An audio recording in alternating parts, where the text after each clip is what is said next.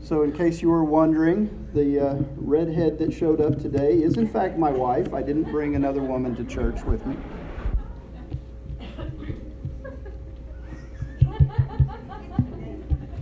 Sorry. I know exactly where all your bruises are.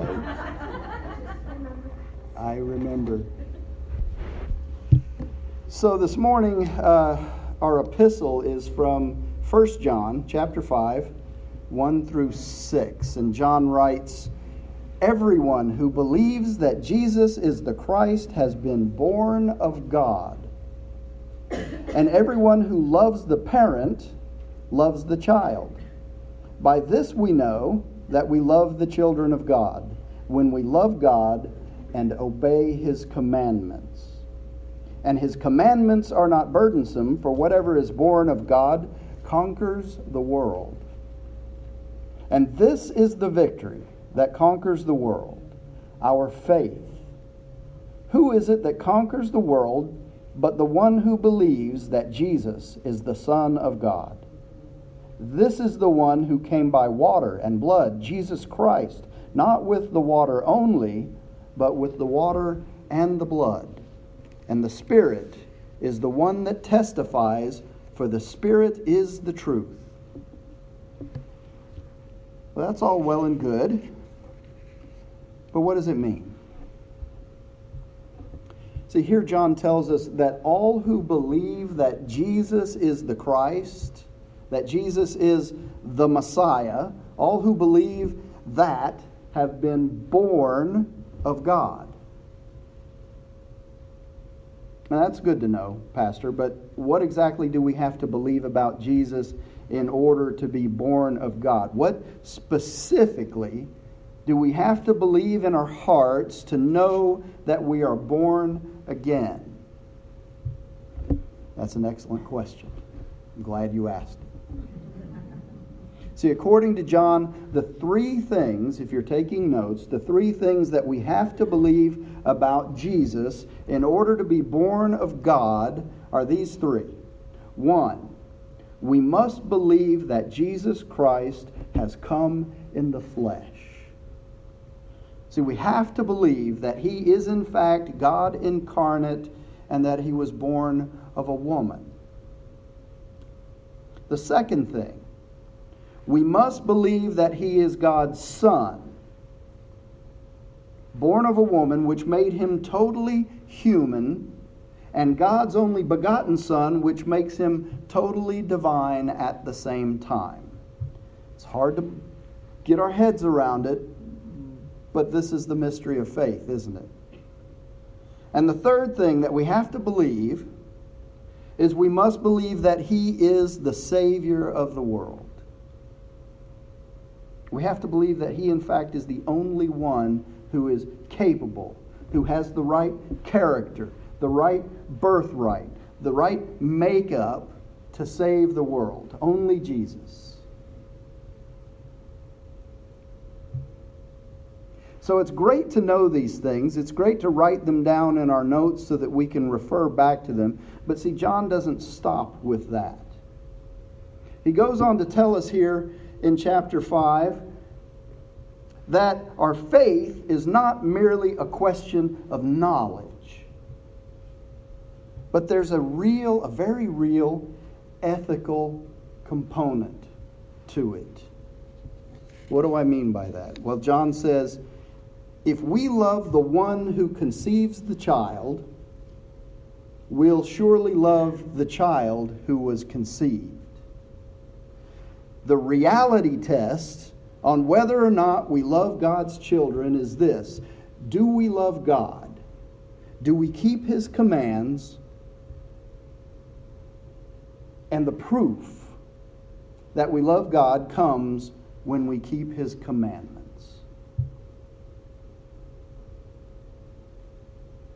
Now we're approaching annual conference at the end of this month.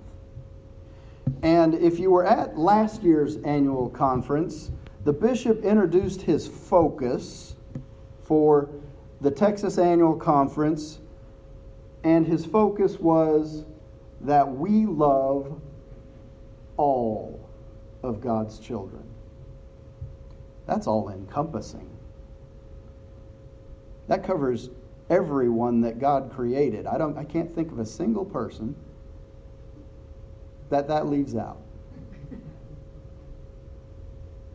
I'm sure there's some that are straining the edges of that, but all of them are created and loved by God, and because of that, we are called to love them as well. So I'm here to tell you that the bishop's focus is right on target with this biblical mandate that comes with believing that Jesus is the Messiah, because faith and love are inseparable. And if we say we love God, then we surely must love His children. If we say we love God, then we must keep His commandment to love our neighbor as what? As ourselves.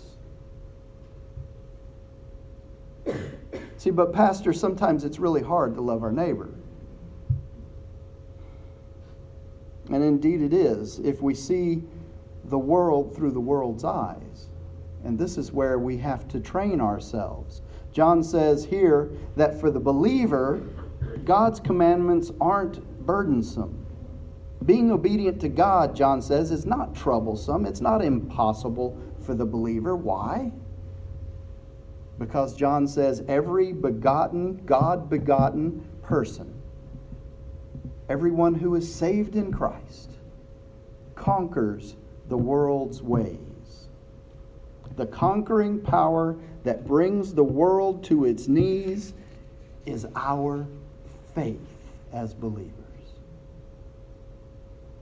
The person who wins out over the world's ways is simply the one who believes that Jesus is the Son of God. That's a lot of power given to us as the body of Christ, the church, isn't it? Jesus is the Son of God. He is the divine Christ. John says He experienced a life-giving birth and a death-killing death. I like that. Let's say that again. He experienced a life-giving birth and a death-killing death. Not only birth from the womb, but baptismal birth of His ministry and sacrificial death. John says, and all the while the Spirit is confirming the truth, the reality of God's presence at Jesus' baptism and crucifixion, bringing those occasions, those events alive for us. That's what the Holy Spirit does for us, dwelling in us as believers, makes these things make sense to us. Without the Holy Spirit dwelling in you, this is why the world has so much trouble with this. It's utter nonsense to them because they don't have the Holy Spirit dwelling in them to make sense of it. So we have this testimony. It's a triple testimony. It's the testimony of the Spirit, the testimony of the baptism, the testimony of the crucifixion, and those three things work in perfect agreement.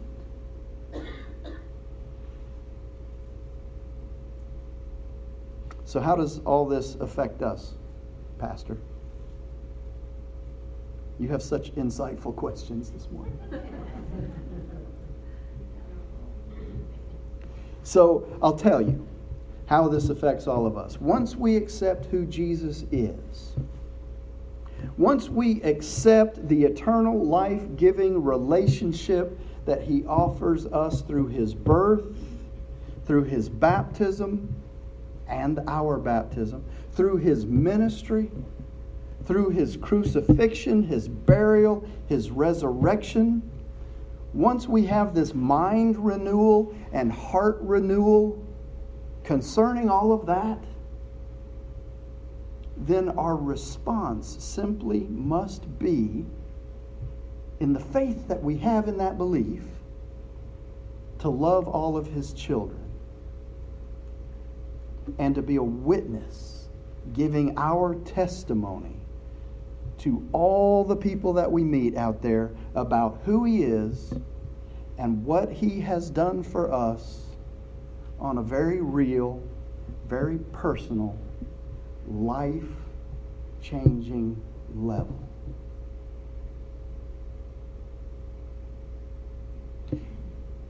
even if you think your conversion was, well, I believe it happened, I just can't pinpoint it. It doesn't matter. It doesn't have to be earth-shaking and earth-shattering. It's different for everyone, that moment when you accept Christ as Savior. From that moment on, it's not a guarantee that your life is all rosy and happy and carefree. That's not what it says at all. But from the moment you accept Jesus Christ as Lord and Savior, you are transformed. And from that moment forward, you never walk through everything that this fallen and broken world throws at you. You never walk through it alone ever again. So you might ask, while you're asking questions, you might ask, why is our testimony important?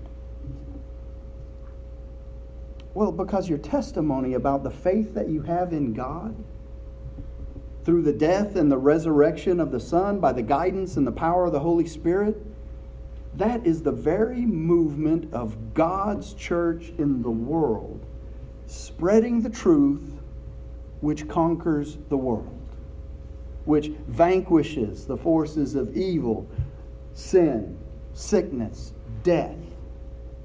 All of that cannot stand up to the mustard seed-sized faith of one individual Christian. Your faith and witness win the victory over the world. And so this morning, I have more to add to my testimony. I have more to add to my witness of the life-saving, death-defeating power of faith in Jesus Christ. A week ago, yesterday, I was involved in a car wreck that took the life of a man, the very man that caused it. The question I get most often is, what happened? And so I will tell you what I know while we're all gathered here together as part of my testimony. And I'll explain why. Because testimony is important. See, last Saturday, Angela had just returned from Atlanta and from New Orleans the week before. Did I get that right? And as a result of all that travel and being on the airplane and breathing in everybody's stuff, she was feeling poorly and she was in bed and she was getting some much needed rest. And I was taking care of her as best as I could, fixing the chicken soup and that kind of thing. And so after I fixed her a late and meager lunch, trust me, it was meager. It was me cooking. I decided that we needed food in the house. And so I decided about 3:30 in the afternoon that I would go to Kroger in Atascocita, and as I approached the 1960 bridge over Lake Houston, there was a tan or a silver pickup coming the opposite direction. I was in the far right lane. This is a 6-lane highway. I don't know where he started, but he ended up coming across the median at a high rate of speed, and he sideswiped a red pickup. And then he hit a black Suburban on the side and caused it to roll multiple times. And while the vehicle was exploding in front of me, I didn't know what parts were coming from what. All of a sudden, he was right there and we hit head on. His Super Duty 2500 Chevy pickup and my little Mazda went head to head. The force of that impact is so hard to describe. I remember that it knocked the wind out of me first, and it made it really difficult to get air back into my lungs. And I knew the airbags had deployed, and then this black smoke, not the powdery stuff that comes from airbags, but black smoke when oil burns, was pouring through the air vents, and the engine was revving uncontrollably as if I had my foot pushing the accelerator all the way to the floor. And in the midst of all this chaos and crunching and banging and exploding, there was this peace that settled about me. Peace from the inside. And these instructions just came forward, step by step, telling me what I needed to do next. I've had a long time to think about this. This voice inside me said, find the engine off button and push it. And I did. It said, now find the seatbelt button and push it. And I did that and nothing happened. And the voice said, push it again. It was a calming voice. And so the seatbelt came loose, and then the voice said, now reach for the door handle and pull it. And I couldn't find it. The side airbag was still inflated and it was covering it. And this voice said, it's supposed to stay inflated. Just use your left hand to pull it back and use your right hand to pull the lever. And I did. And the door showed that it had unlocked, but it didn't pop open like it usually does when you pull the handle. And so the voice said, push hard on the door. And I said back, it's not moving. And the voice said, you're going to have to use your legs. And so I turned in my seat and I put both legs on the door and I pushed and the door opened halfway, and that was enough. And the voice said, now slide underneath the airbag and get out of the car. So I woke up in the grass on the side of the road to the sound of a different voice. It was an HPD officer, I think. And he was asking me what branch of the service I was in. And I don't know how he knew that I'd been in the service. Maybe it was from my license plate. I don't know. And so I asked if someone could get my phone so I could call my wife. And so somebody brought me the phone, and I called her while I was laying in the grass. And I don't really recall the conversation specifically, but I remember that her voice was calm. And I remember thinking that if this is the last time I hear her voice, how blessed my life has been with her in it.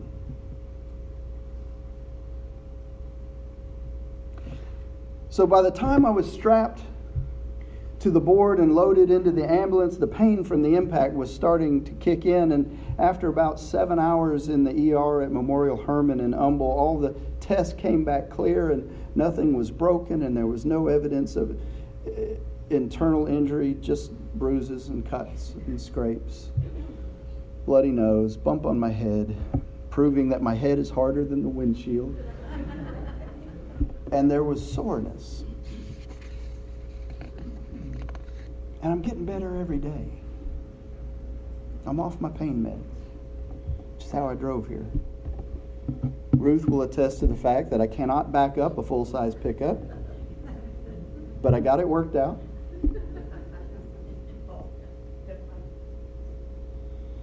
I walked out of the ER late Saturday night, very slowly and with help, but I walked out on my own 2 feet.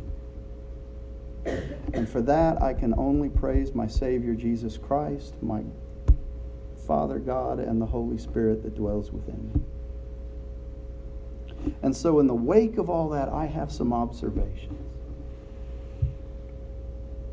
See, at the scene of the accident, I felt that peace that passes all understanding. I must confess to you now that I really didn't understand what that meant until Saturday. That in the midst of such chaos, the God who dwells within me, the Holy Spirit of God, was guiding me step by step. And there was this blessed assurance, and I'll tell you again, I have really had no concept of what that meant until Saturday. That no matter what the outcome of this, I would be okay. And then at the hospital, I could feel the prayers of people working for my healing. I knew it was happening, and Angela was in communication with a lot of folks, and she was telling me that this person is praying and these people are praying. The prayers of my church family and others kicking in and going to work for me and for everyone that was involved in that accident. Angela got out of her sick bed and came to my side and was calm, handled the phone calls, help me to understand what was being said and done by the doctors and the nurses and hospital administrators. They want your money, by the way. It doesn't matter how you're feeling.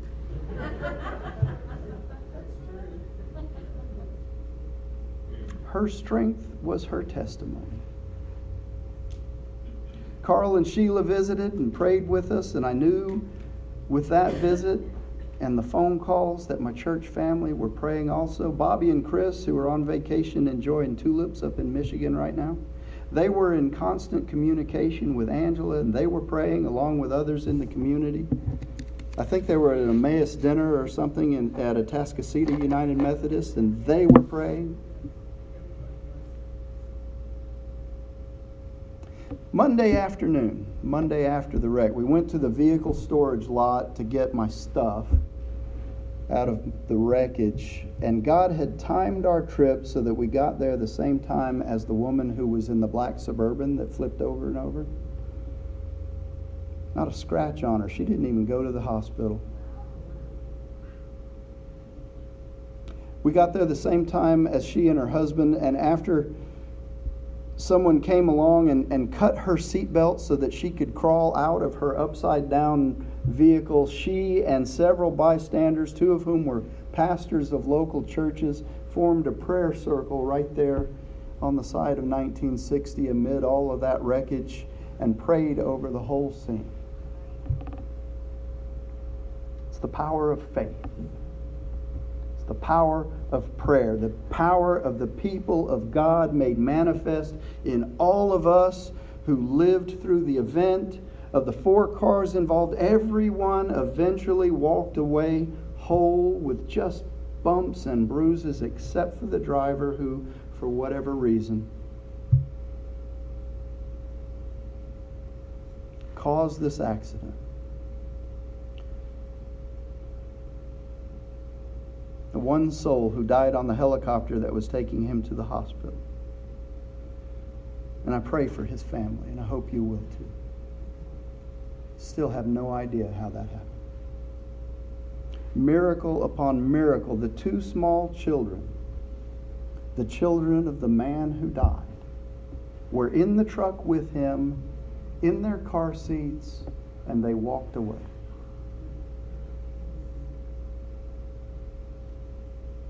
And so this event